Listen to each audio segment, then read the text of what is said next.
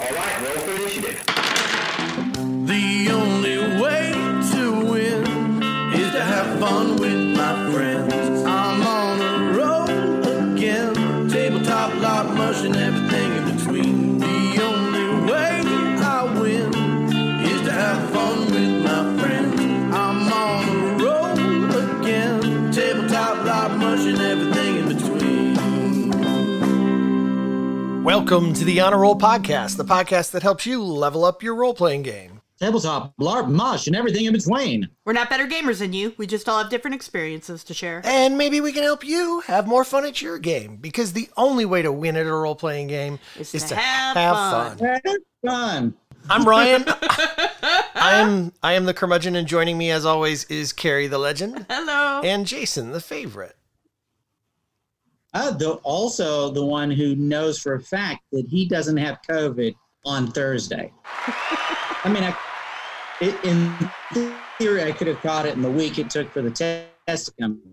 Well, before we get into gaming, let's get a quick report about our Patreon backers. Do we have them? We do have them. Oh, we like that. We do. Yay. Cool. All right. That's it?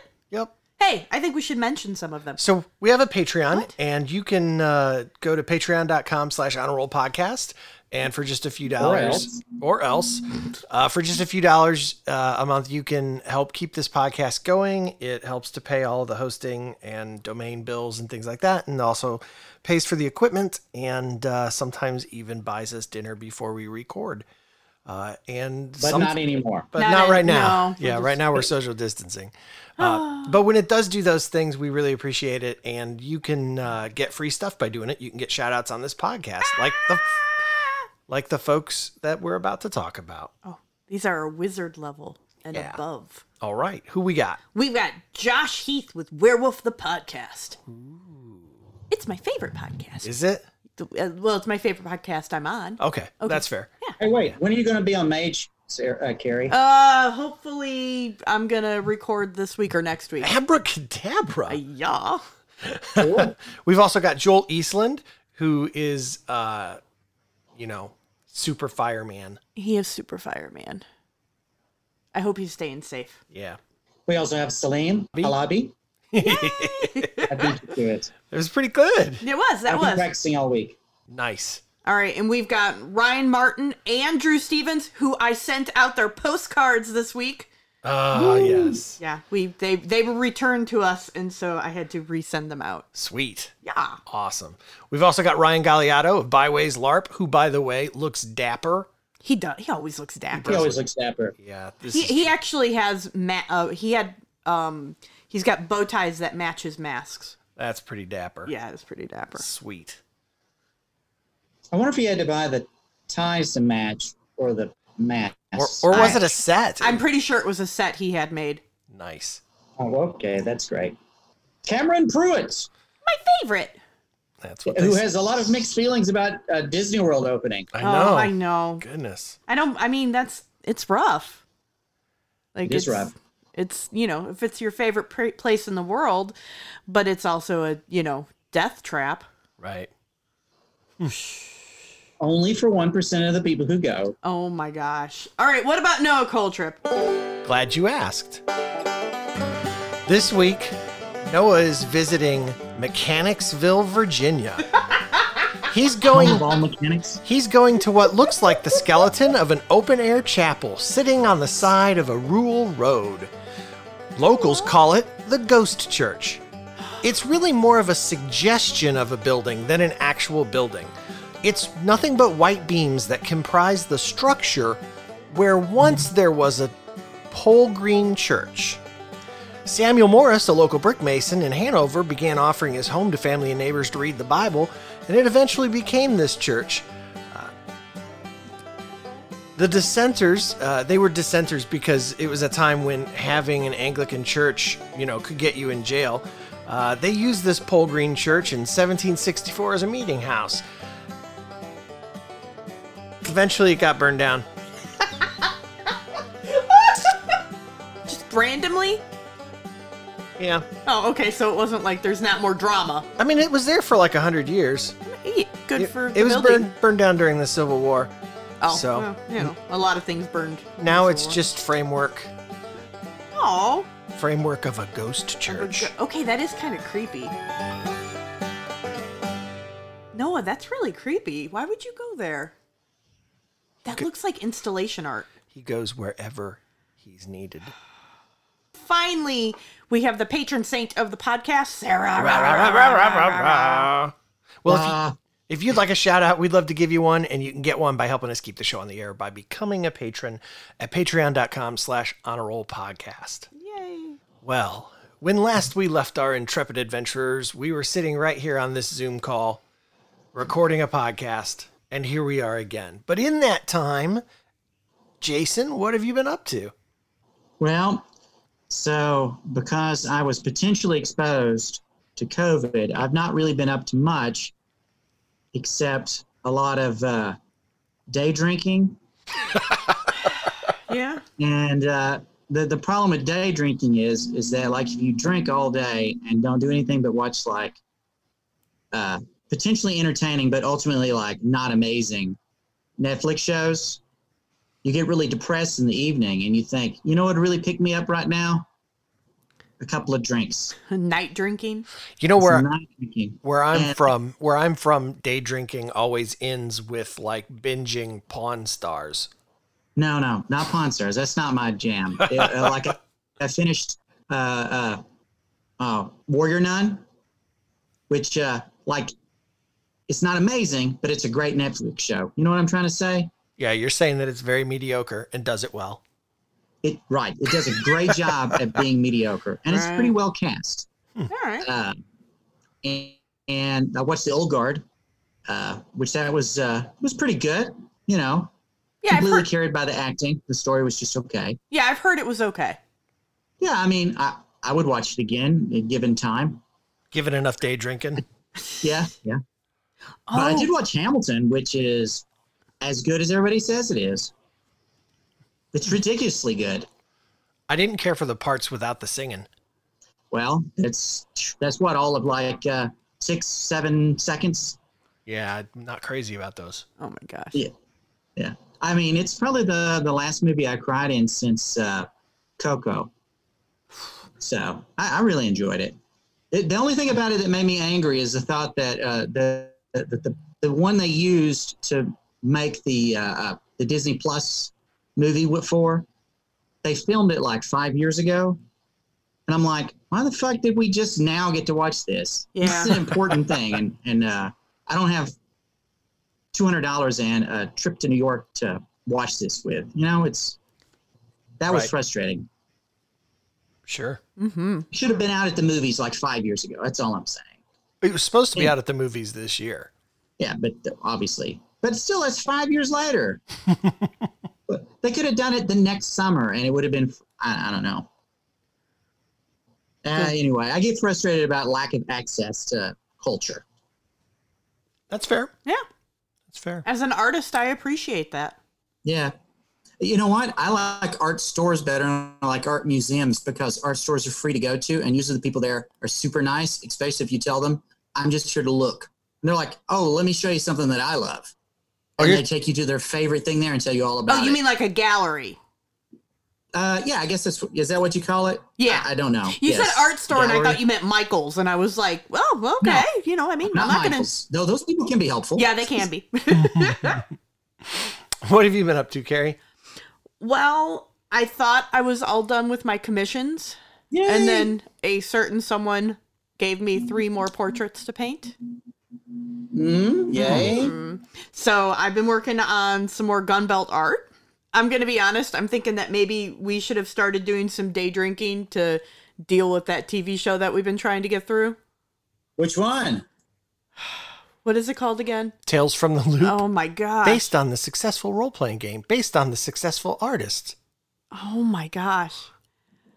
I get the need for artsy things in movies and TV shows, Right? but it's like 58 minutes of a raindrop crawling down a plane of window glass, but with less story.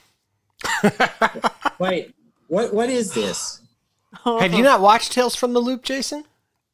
No, I haven't. Everybody talks about it, but I haven't watched it yet. Oh, So gosh. Is it really slow? You've heard of the role-playing game, right?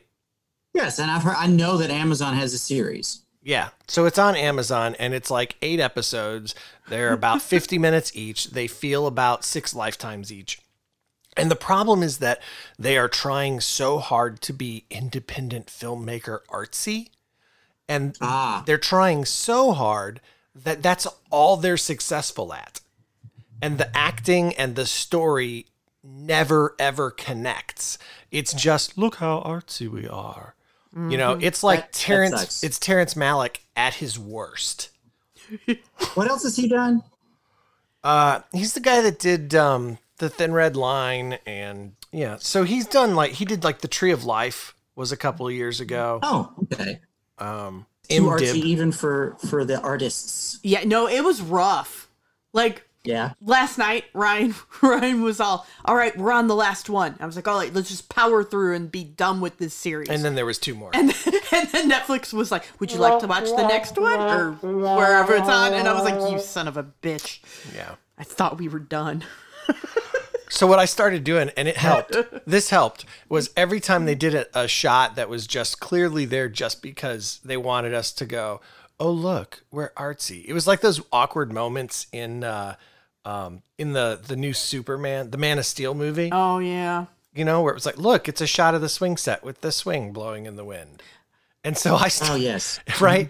And so, except at least that went somewhere. But so every time they did a shot like that, I just started going, arts. It helped. It did. It helped. He said it a lot. Art. I think the only one of these I've seen it might be Tree of Life. Nope, I haven't seen it.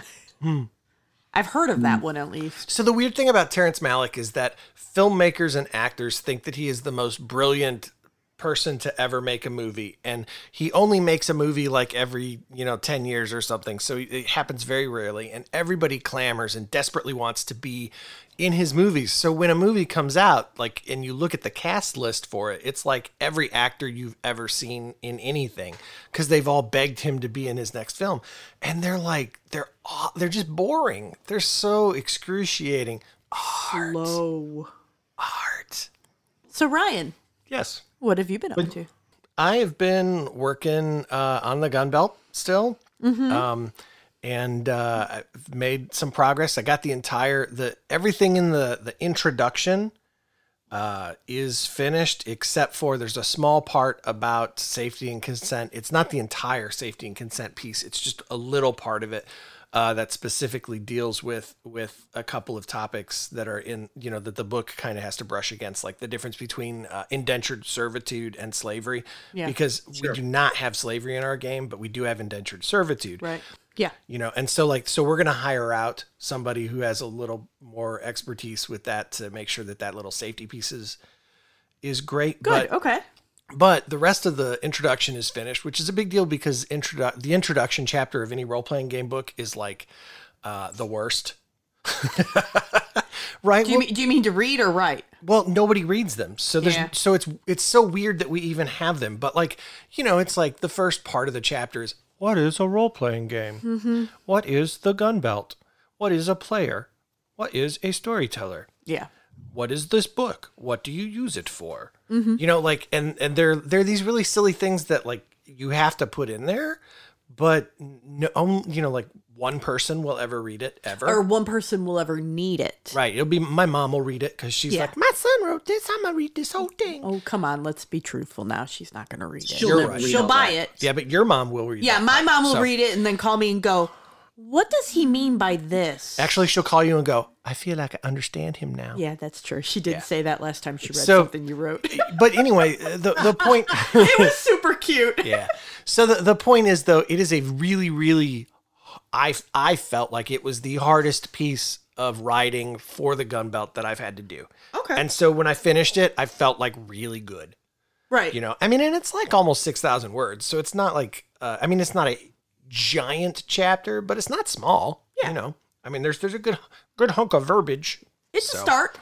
Yeah, so I was glad to see that done. So, but that's really kind of it. And I know that you did a A flow chart of the who's who. Yeah, I've been putting together a flowchart of who's who in the leadership of Levicore so that we can kind of understand how the government comes together.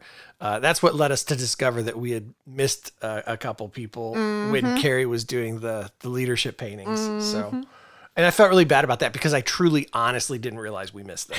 Well, it's only funny because I made a huge deal about going, there are no more, right? You go double check, make sure. Yeah. Yeah. Yeah. All right. Well, there we go. What do you kids say we go to combat rounds? I'm feeling combat-y. All right.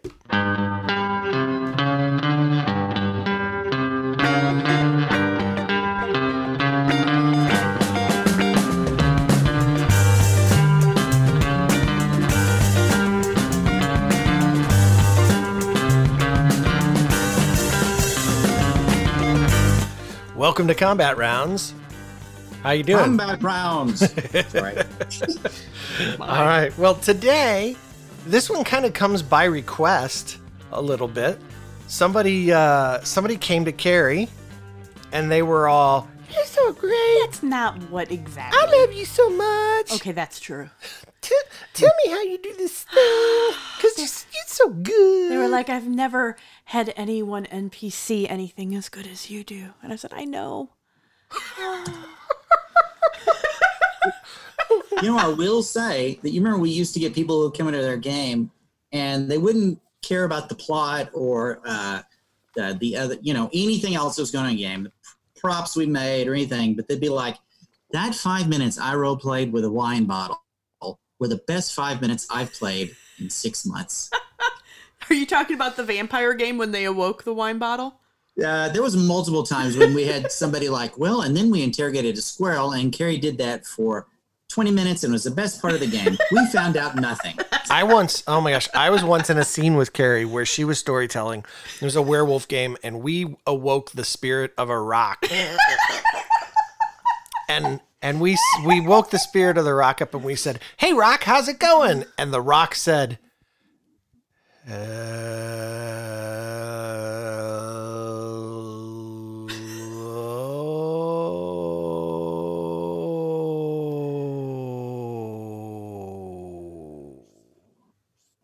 hours later,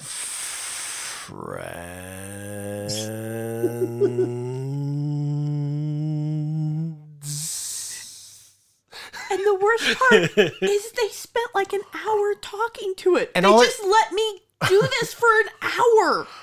It was like a Netflix show, It was Really? really artsy. good at being mediocre. It was. Art.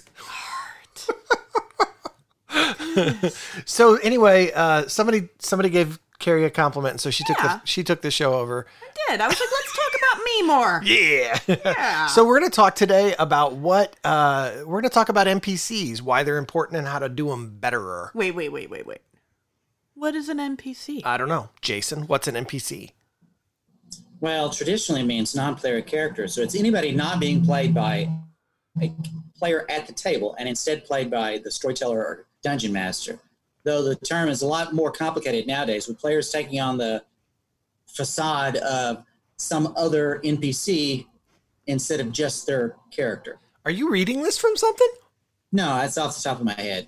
That's very well put together. Good very, job. You're a good man and thorough. And thorough. I kind of think, a long time ago, Oh boy, here we go. I wrote a book. Oh no. Anyway, but in the book, I kind of talk about how, like, I believe there's sort of three types of NPCs, and I still kind of feel that way. And so if we can, rub my ego just a little bit. Whoa, we're not that kind of podcast. Okay. All right. Maybe we'll be more popular. That's true.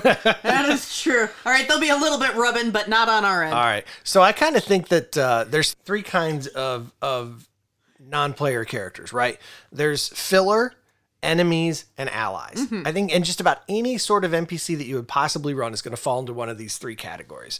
So the first one is filler, and I think fillers are like your bartenders, your waiters. They're just like the peasant on the street, the guy selling fruit. The My Cabbages guy in the Avatar cartoons. He's like the best one. Right. Yes. the girl you meet at the bus stop or the alien that tells you where the cantina is. Like, these are like the NPCs that just sort of fill space in your universe that you're running as a storyteller. They just sort of exist to populate. Yeah, absolutely. So they're the ones that they might initiate like random nothing conversations. They're the folks that are actually making the world function. They're the ones they have jobs, they go to work, things like that, so that the town exists when your players get there. And almost always they do not have a name. That's why they're all named Bob. All of them. They're sort of like background people. Mm-hmm. Like if you were to shoot a movie, you would have extras. A bunch of extras. Yeah. And they're just standing in a crowd.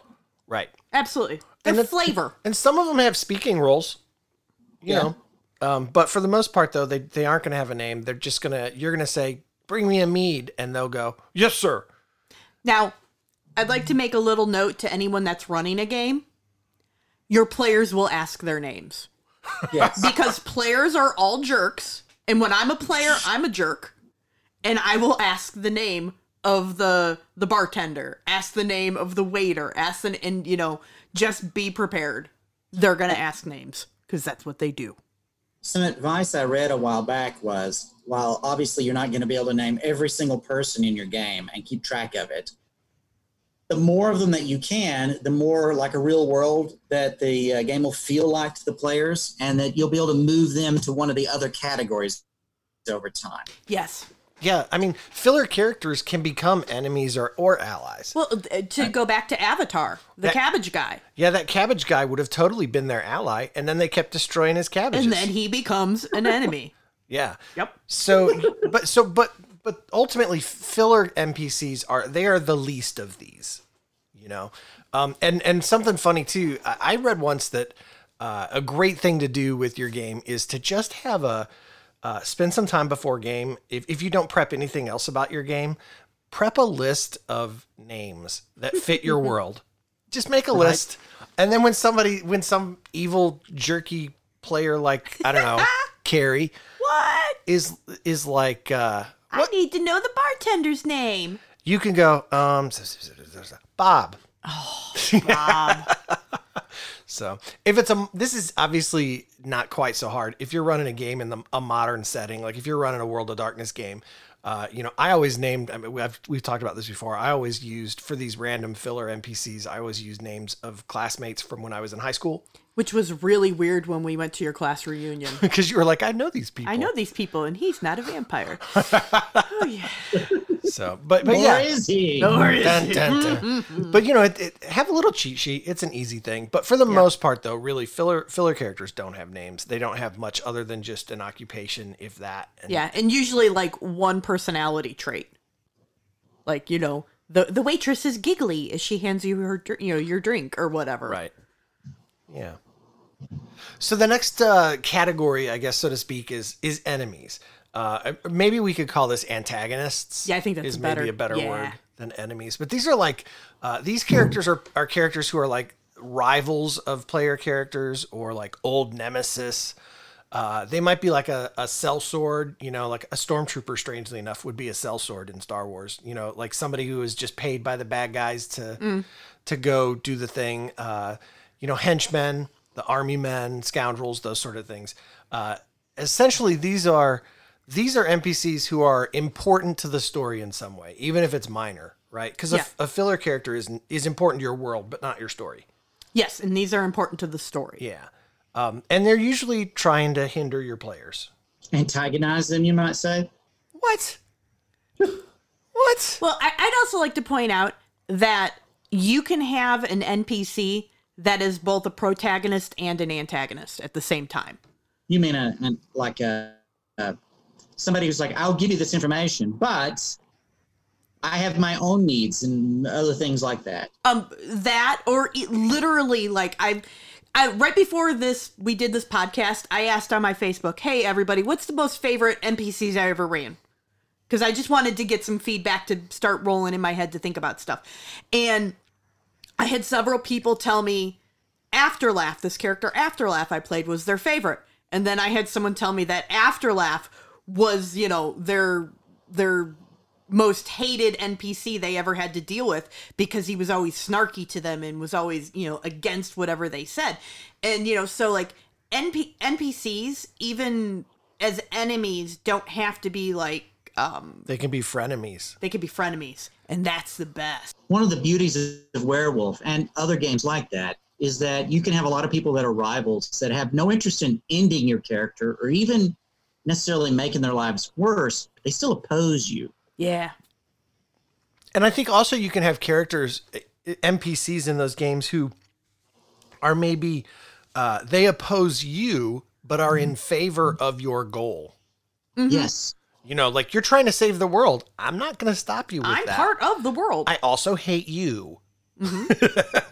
Personally. Yeah, like if this thing I sell you so that you can go save the world enables you to save the world, but is also going to result in you dying too, okay, whatever. I'll just charge you extra because I hate.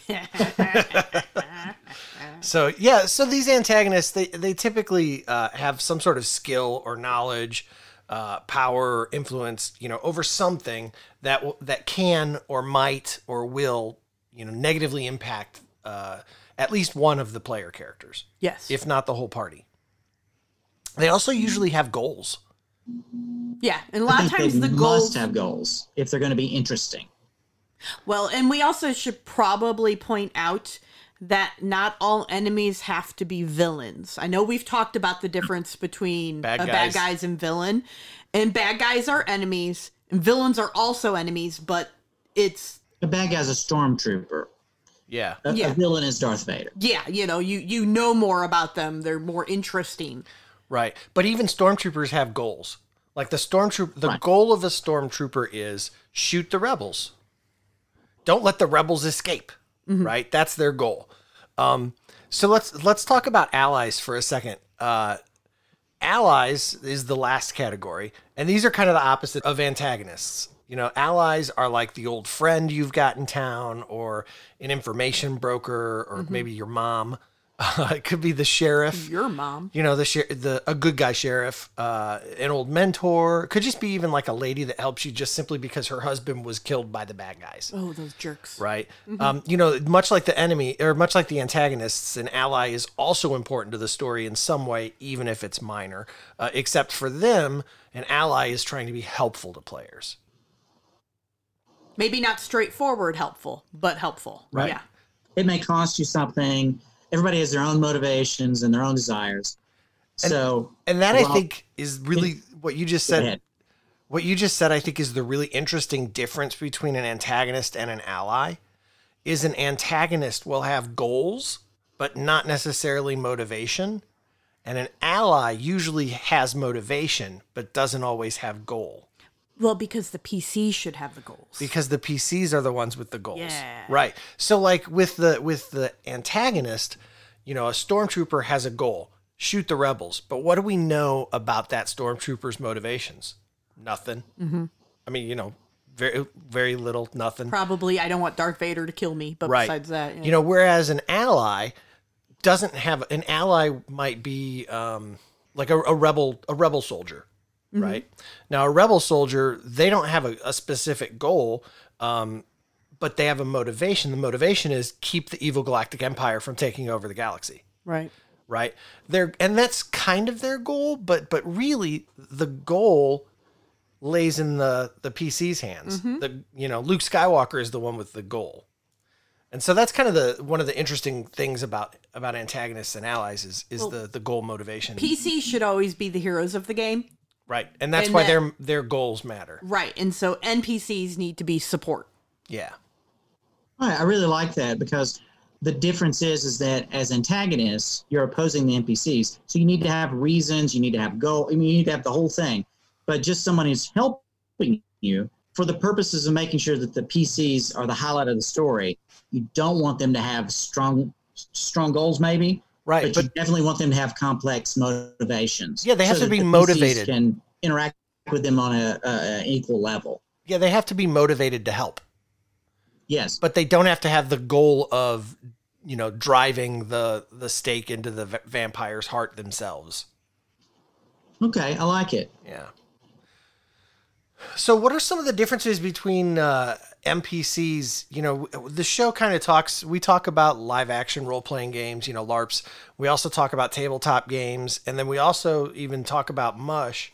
Which is text-based role-playing. And so what are the differences in NPCs between those mediums? I'm going to say the biggest difference for me between LARP and tabletop NPCs is I'm far more likely to have more NPCs in a tabletop game because all I need is a couple of note cards to keep general information about them on. Whereas in a LARP, I usually have to have a costume piece and a little more in-depth motivation. And because of that, I tend to be more well-rounded NPCs in LARP, whereas in tabletop, not all of them are because I can just do more of them easily.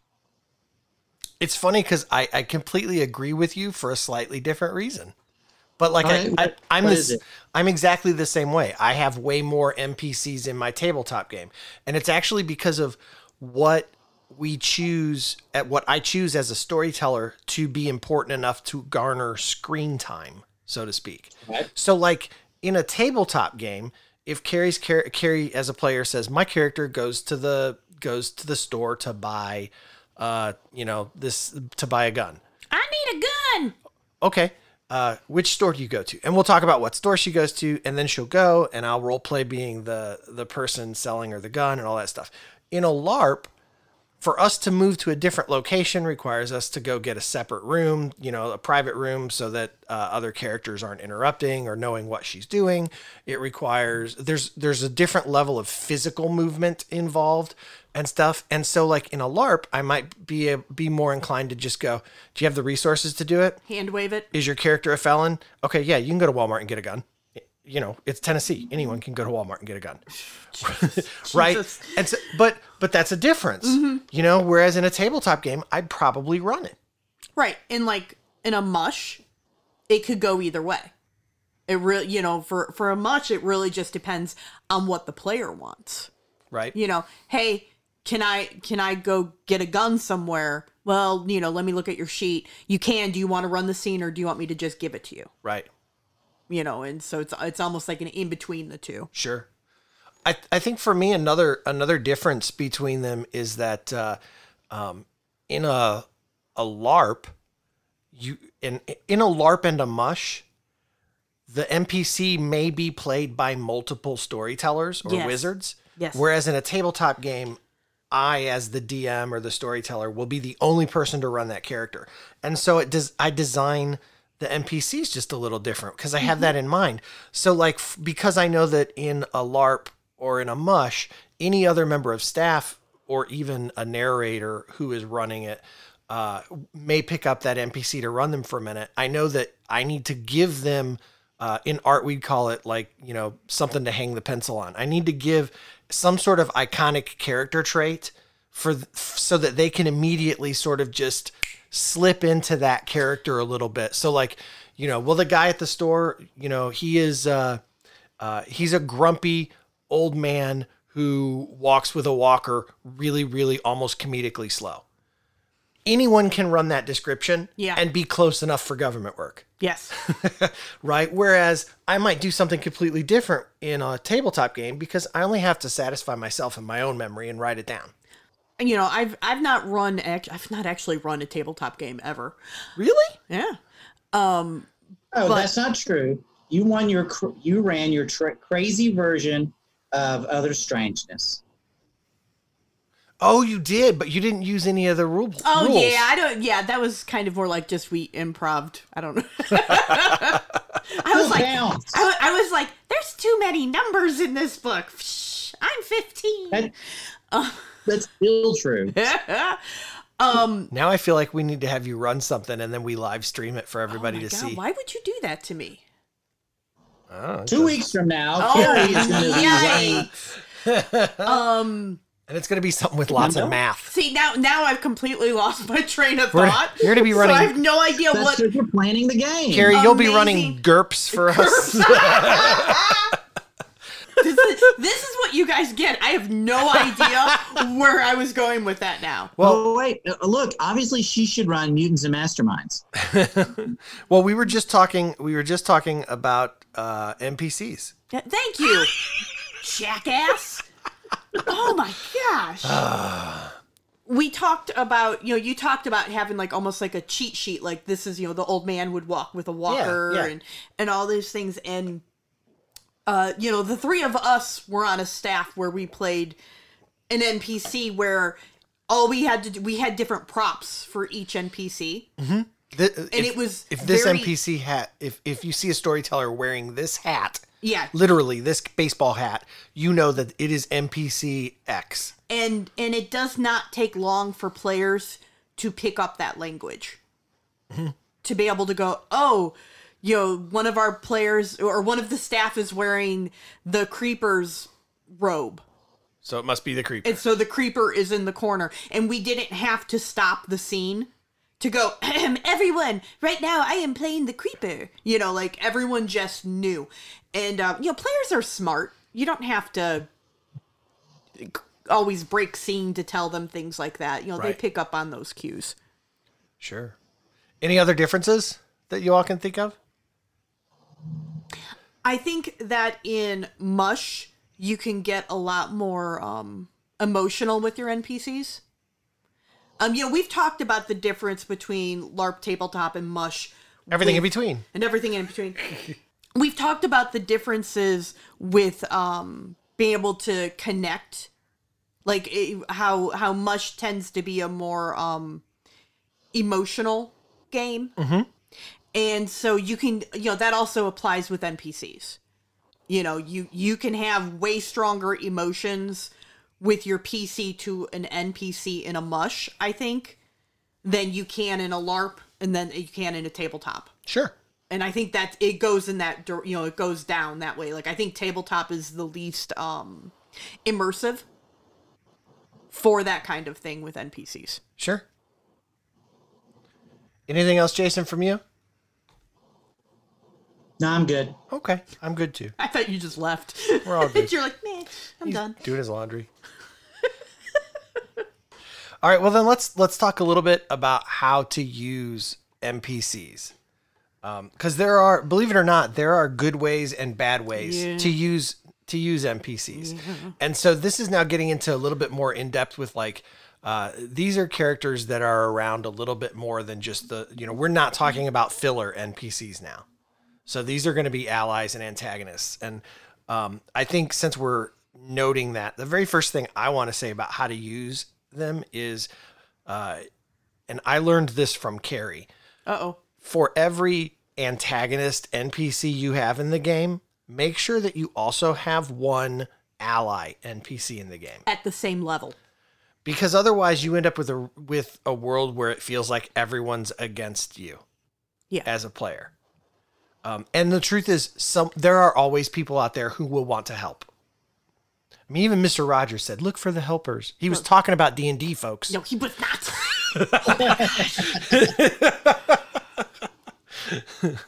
So tell us a little. Anyone who's not me. What? So I'm not the only one talking the whole time. Tell us a little bit about a good way to use NPCs. I love using NPCs to explain the genre and the history of the setting you're in. Okay. That's clever. Exposition. No, I mean, like, just, if you have a character from a certain region, how they behave should be how that region behaves. So this ties a little bit into that idea that like the players should always be playing the non-stereotypes. Well, not they don't have to play the non-stereotypes, but your NPCs shouldn't be more special than your PCs. That's good advice. I absolutely agree. Like Carrie's saying, if you want to teach your players about your setting, then the people in your setting should reflect it. I used to have a really bad habit when I first started of making all my NPCs to be weird or zany or something, because then I felt like that, it was fun to play that, and the players liked that sort of thing for a while. You were playing a But character. at the end of the day, I was playing a character, and they weren't really learning anything new or anything about the setting. All they were learning is Jason likes to do weird voices.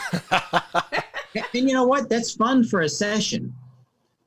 But if you've got something more long-term in mind, it's not going to be fun eventually. And also, when you do want to play something a little different, if they don't have something to contrast against strongly, then they're not going to understand why it's important. Yeah, they need to know the normal first.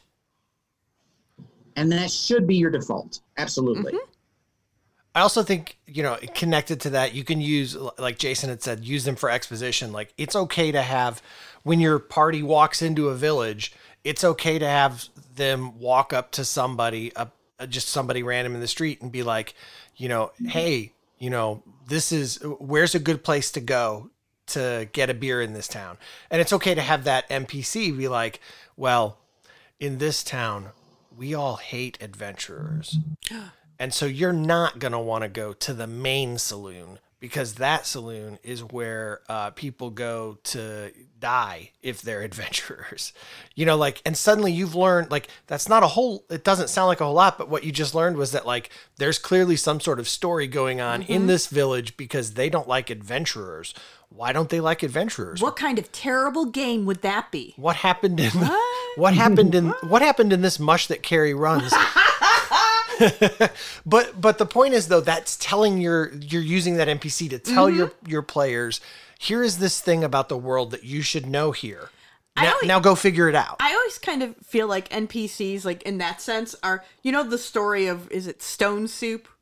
Where, like, the guy's boiling the water and he puts the stone in, then he talks about it, and then someone else will add celery and someone else will add onions and keep adding. Like, I feel like your NPCs should be the ones just adding one flavor at a time into your story until your players don't realize it, but they have stone soup. Is that why sometimes, like, halfway through your games, people walk up to you and go, "Is it soup yet?" Well, now they're going to, you jerk. Right. I also think, and connected to that, I think that you can use these NPCs to then also add flavor to the world and the story. That's what I was talking about. That's right. My stone soup flavor. Oh, I totally missed the metaphor. Yeah. Which one of you is the writer? I don't know. I was just curious. Oh my god. That's why you were looking at me weird, like, why the hell is she talking What is about she talking soup? about? It's because it's a soup. It's a Too soup. artsy for him. He It's really doesn't like artsy writing. It's a soup. He's very, very Hemingway. I'm going to get drunk. I'm going to write whatever I'm thinking. Look, I'm and day that's drinking. It. I'm day drinking, Jason. I don't blame you. I would be too, but I have to go to work tomorrow now. Yeah. Well, I think those flavors that you add, those are what gives the world, that feel of being real, as opposed to just being this place that you made up. Yeah. And yeah. I'd like to hit on something that you were saying, that when you have that NPC who clearly doesn't like the players, the worst thing to do is just to shut them down, because you've added nothing to the scene. You should always be adding something to the scene. Mm-hmm. So, like, that guy says, well, we don't like adventurers around here, so y'all better stay out of the middle of town. You're still adding something. You're still talking to them. Yeah, if you just tell like, them, don't go and ignore to them. the Wandering Goose, then they know it's the Wandering Goose where all the action is. Well, what's important is that NPC isn't saying this town hates adventurers, so don't come into it at all. Right. It's just saying don't go to the saloon. So you're maybe placing limitations, but you are not shutting down the story. Right? Right. Yeah. And these things are what creates this makes people invested in your game. I also think you need to treat all of your NPCs as if they were full characters in the minute that you're running them. Yes. Even if you're only running that character for a minute and they'll never see it again, treat it like it's a character. That guy that they just grabbed off the street and asked about where adventurers could go for a beer, he doesn't need a sheet and a 10-page history and all that, but he can still have a little spark of life. You know, like there can still be a voice that you do, or an accent, or they could have like a stupid catchphrase. Catchphrases are so good. You know, or even just a mannerism. But give them a little something to make them a person in that moment. Yep. A sin that a lot of us commit when we're storytelling, and sometimes when we feel a little rushed, is that we don't role play the encounter with the NPC. If they're actually going to have an encounter with them, role play it out. Don't just be like, this guy tells you this, and move on. It's so much more satisfying if you actually have the full-blown encounter with the NPC. Like you were talking about, the person doesn't have to have a 10-page history, but they have a personality. Role play it. That makes it more interesting. It makes it feel more real. Okay, I'm going to counter for a second. Fight. No. But just make sure that's what your game wants. Some games don't want to have conversations with random NPCs. Some players only want to go kill the dragon. Sometimes they just want you to hand wave the trip to Walmart to get the gun. Yeah, and just be aware of what you and your players want. But can I add? Yeah, role playing is better. I'll also add kind of the other thing I want to add is that I've had in a LARP where I hand waved and was like, yeah, you go to Walmart and you buy the gun. That's fine. And then I've had the player go, oh man, I was really hoping to get to role play that. And it's like, oh, well, shoot. So in the same instance, just like Carrie said, recognize that your player maybe doesn't want to role play going to Walmart. Maybe they do. Maybe they do also. So yeah, that's good. That's good advice. So, all right, well, let's talk about how not to use an NPC. So great NPCs should be likable, but not beloved. I'm sorry. That's like my biggest fault as a game runner. Right. Is like I get so excited about my NPCs that I just will play them and I play them hard. And then people are like, I only want to roleplay with the NPC. And I'm like, oh no. Yeah, you've got to be careful because they are not PCs. They are not my PCs. They shouldn't outshine your players. Yeah. Sorry. Yeah. So I kind of think that here's how you could tell when an NPC goes bad. Right? They become a staple, or they become a favorite, or they become a crutch. Yeah. All right. So this is kind of like how we were talking about the three types of PCs. Now we're going to talk, or the three types of NPCs. Like now these are like the three types of bad NPCs. So a staple is like a fixture, right? They're always there. Your players expect to find them, right? There's nothing fun about expectation. Okay. A little bit of that is okay, because that gives you the flavor. Right. But when I think a staple and crutches kind of fall together when it's like, well, we'll just go to the bar and ask. Right. Because, Bob's always there. Well, staples become taken for granted because they're always there. Yes. So what you're trying to say is that keep in mind that these NPCs have real lives. They should go home sometimes. Yeah. They go home. Even Norm isn't there when the bar is closed. Right. Yes. The other thing to recognize is that if an NPC becomes a staple, it also tells you that your PCs keep going there. Mm-hmm. And that could be an indicator that there's an issue there. Yeah. So, the second thing is a favorite, right? If it becomes your favorite as the storyteller, or if it becomes your player's favorite character in the game, probably a problem. Yeah. And that's the one that happens to Carrie a lot. What happens is, in both LARP and Mush, a lot of times I'll have people like, I want a scene with Bob. And I'm like, okay, you and who else?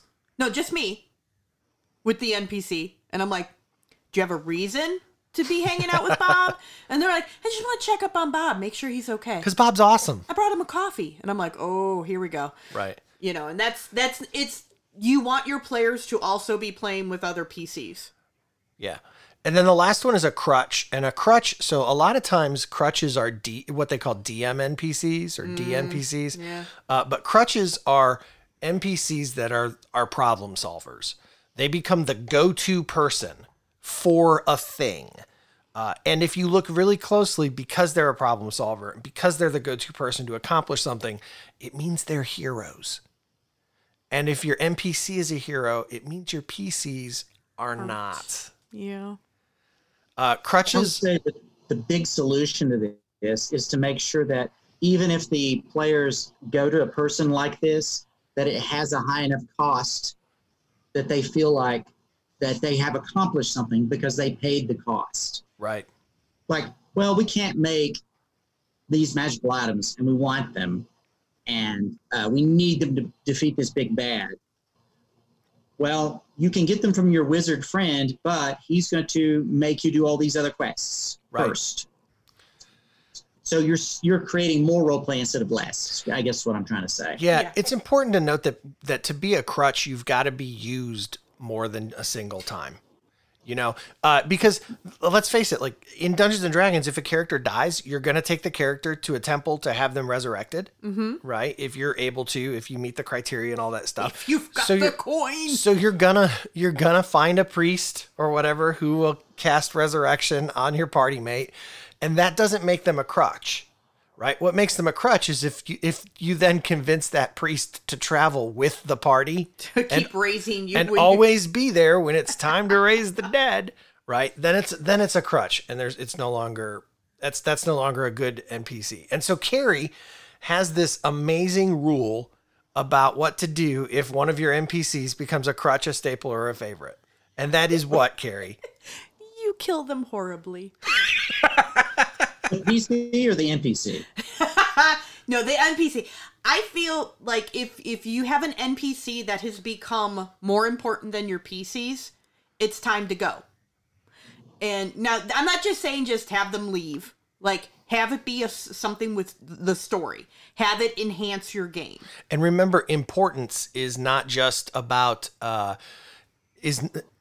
character can be important not just simply because of whatever the main story is. It could also be more important socially, you know, like what you were saying, where they just want to go hang out with him. Right. In fact, I actually, when I'm measuring in my head, does this NPC have to go or not?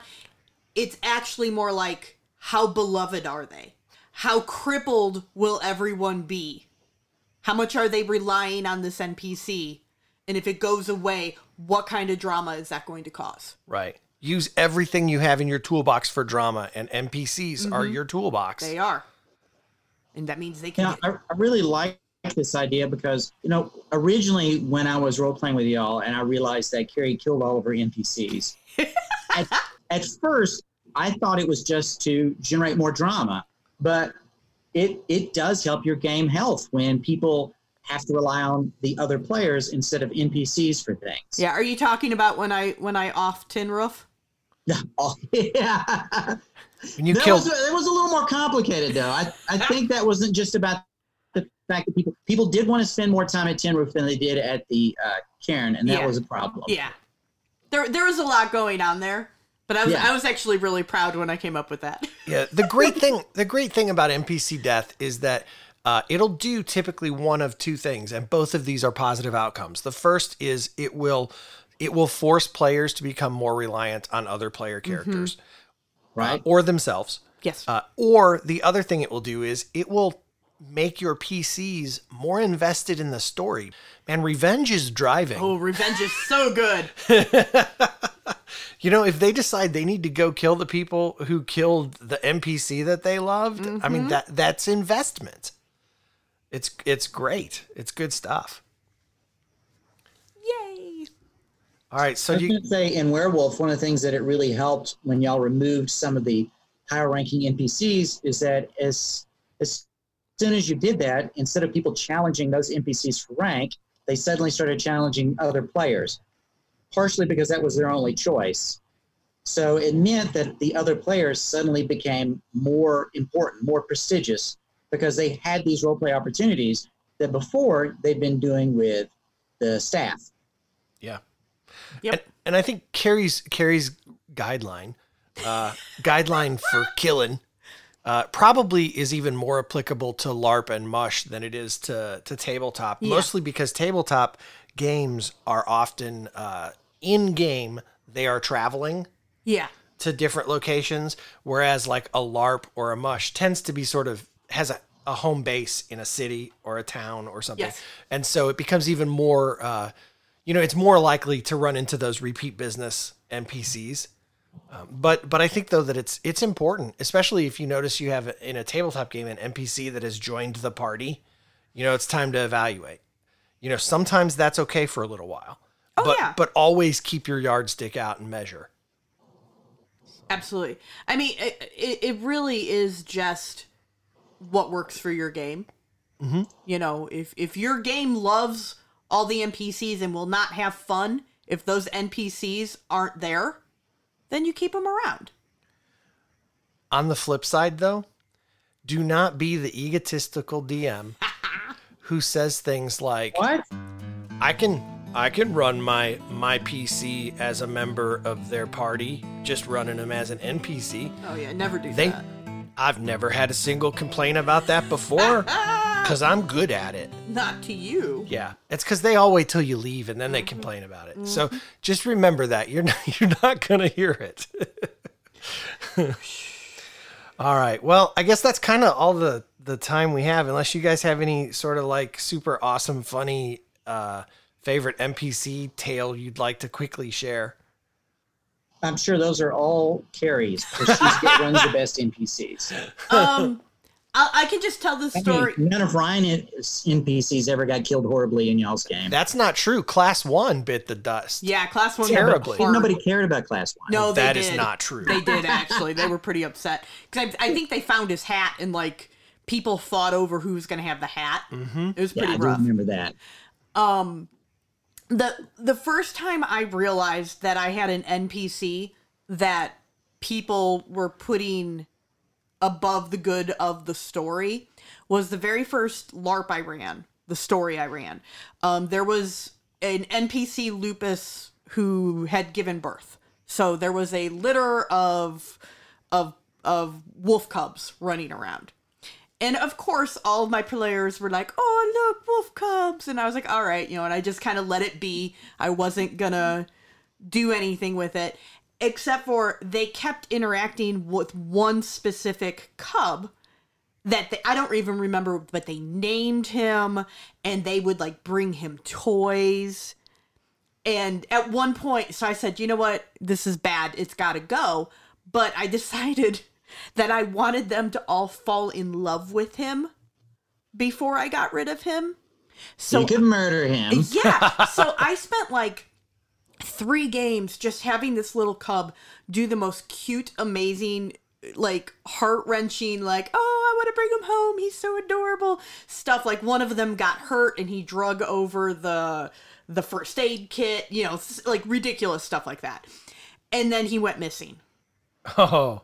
And you were at that game, Ryan. And he went missing, and when they finally tracked down his scent and they found him, he had been murdered. And like it was terrible. Like they found him and he had been sewn into this monstrosity, and the monstrosity was using the cub as a hand.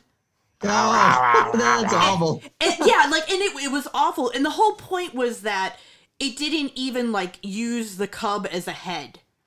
Like it wasn't even like talking out of the cub's mouth. It was just using it for a hand. Like it wasn't like the focal point. And I had never seen my players out of character get so emotional at the moment. Like, and I went, oh, there's power here. Like this is a really powerful tool to use as a storyteller. And then they got to kill it and they got revenge, and then they killed the thing that made the monster and they got revenge. And the players, while they were upset that the NPC was gone, they were like, we did right by him. And like, I remember that because I was like, it was a little lupus cub. Like there was nothing there. Yeah, but it was children. Yeah. It's an unpermissible. Yeah. And, today. But I was also a young storyteller, right, and I wouldn't run that specific one today. Or you would check with them first. Yes, absolutely. Yeah. Instead, I just murdered it. Kind of like when you burn down a house full of kittens. That was awful, too. I felt so bad afterward. I feel like these examples are just getting worse and worse. I know. Everyone's like, Carrie, oh, goodness. Terrible. All right, let's go to Game Wrap.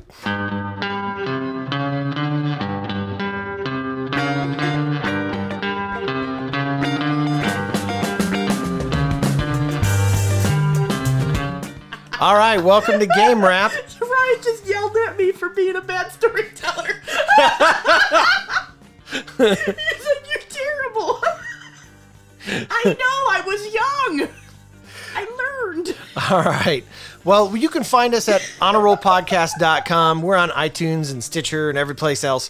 You can go to follow us on Twitter at honorroll. You can go to Twitter at honorrollpodcast, facebook.com/group/honorrollpodcast. Of course, you can send us an email at hosts@honorrollpodcast.com, and you can become a patron at patreon.com/honorrollpodcast. Otherwise, this brings us to the end. Carrie, I'm going to do Jason first this week. Oh my gosh. Yeah. All right. Jason, you get one Wait, experience. you always do Jason first. Jason, you get one experience point. And then also, let's see what you roll on the magic item chart. Oh, nice. A 30-foot ungrounded extension cord. That's good. That's pretty good. I've got plenty of those. And it's orange. I like that. You know what they're good for? Yeah. Jumping out of an airplane with. Nice. It'll get hung up on something. All right, Trust that's fair. me. Art. All right, Carrie, you get one experience point. All right. Oh, a ring of 3 wishes. That's good. What? All right. Wait. I never get good things. She'll just use it to burn down a house full of kittens. No. They were cats, not kittens. Oh, okay. I learned my lesson. I'm sorry. Oh my goodness. If it helps, one time as an NPC, I gave someone a chicken and then they named it 8-piece.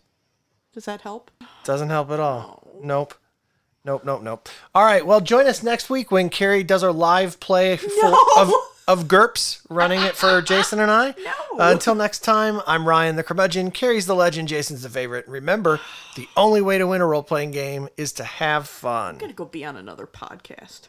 The only way to win is to have fun with my friends. I'm on a roll again.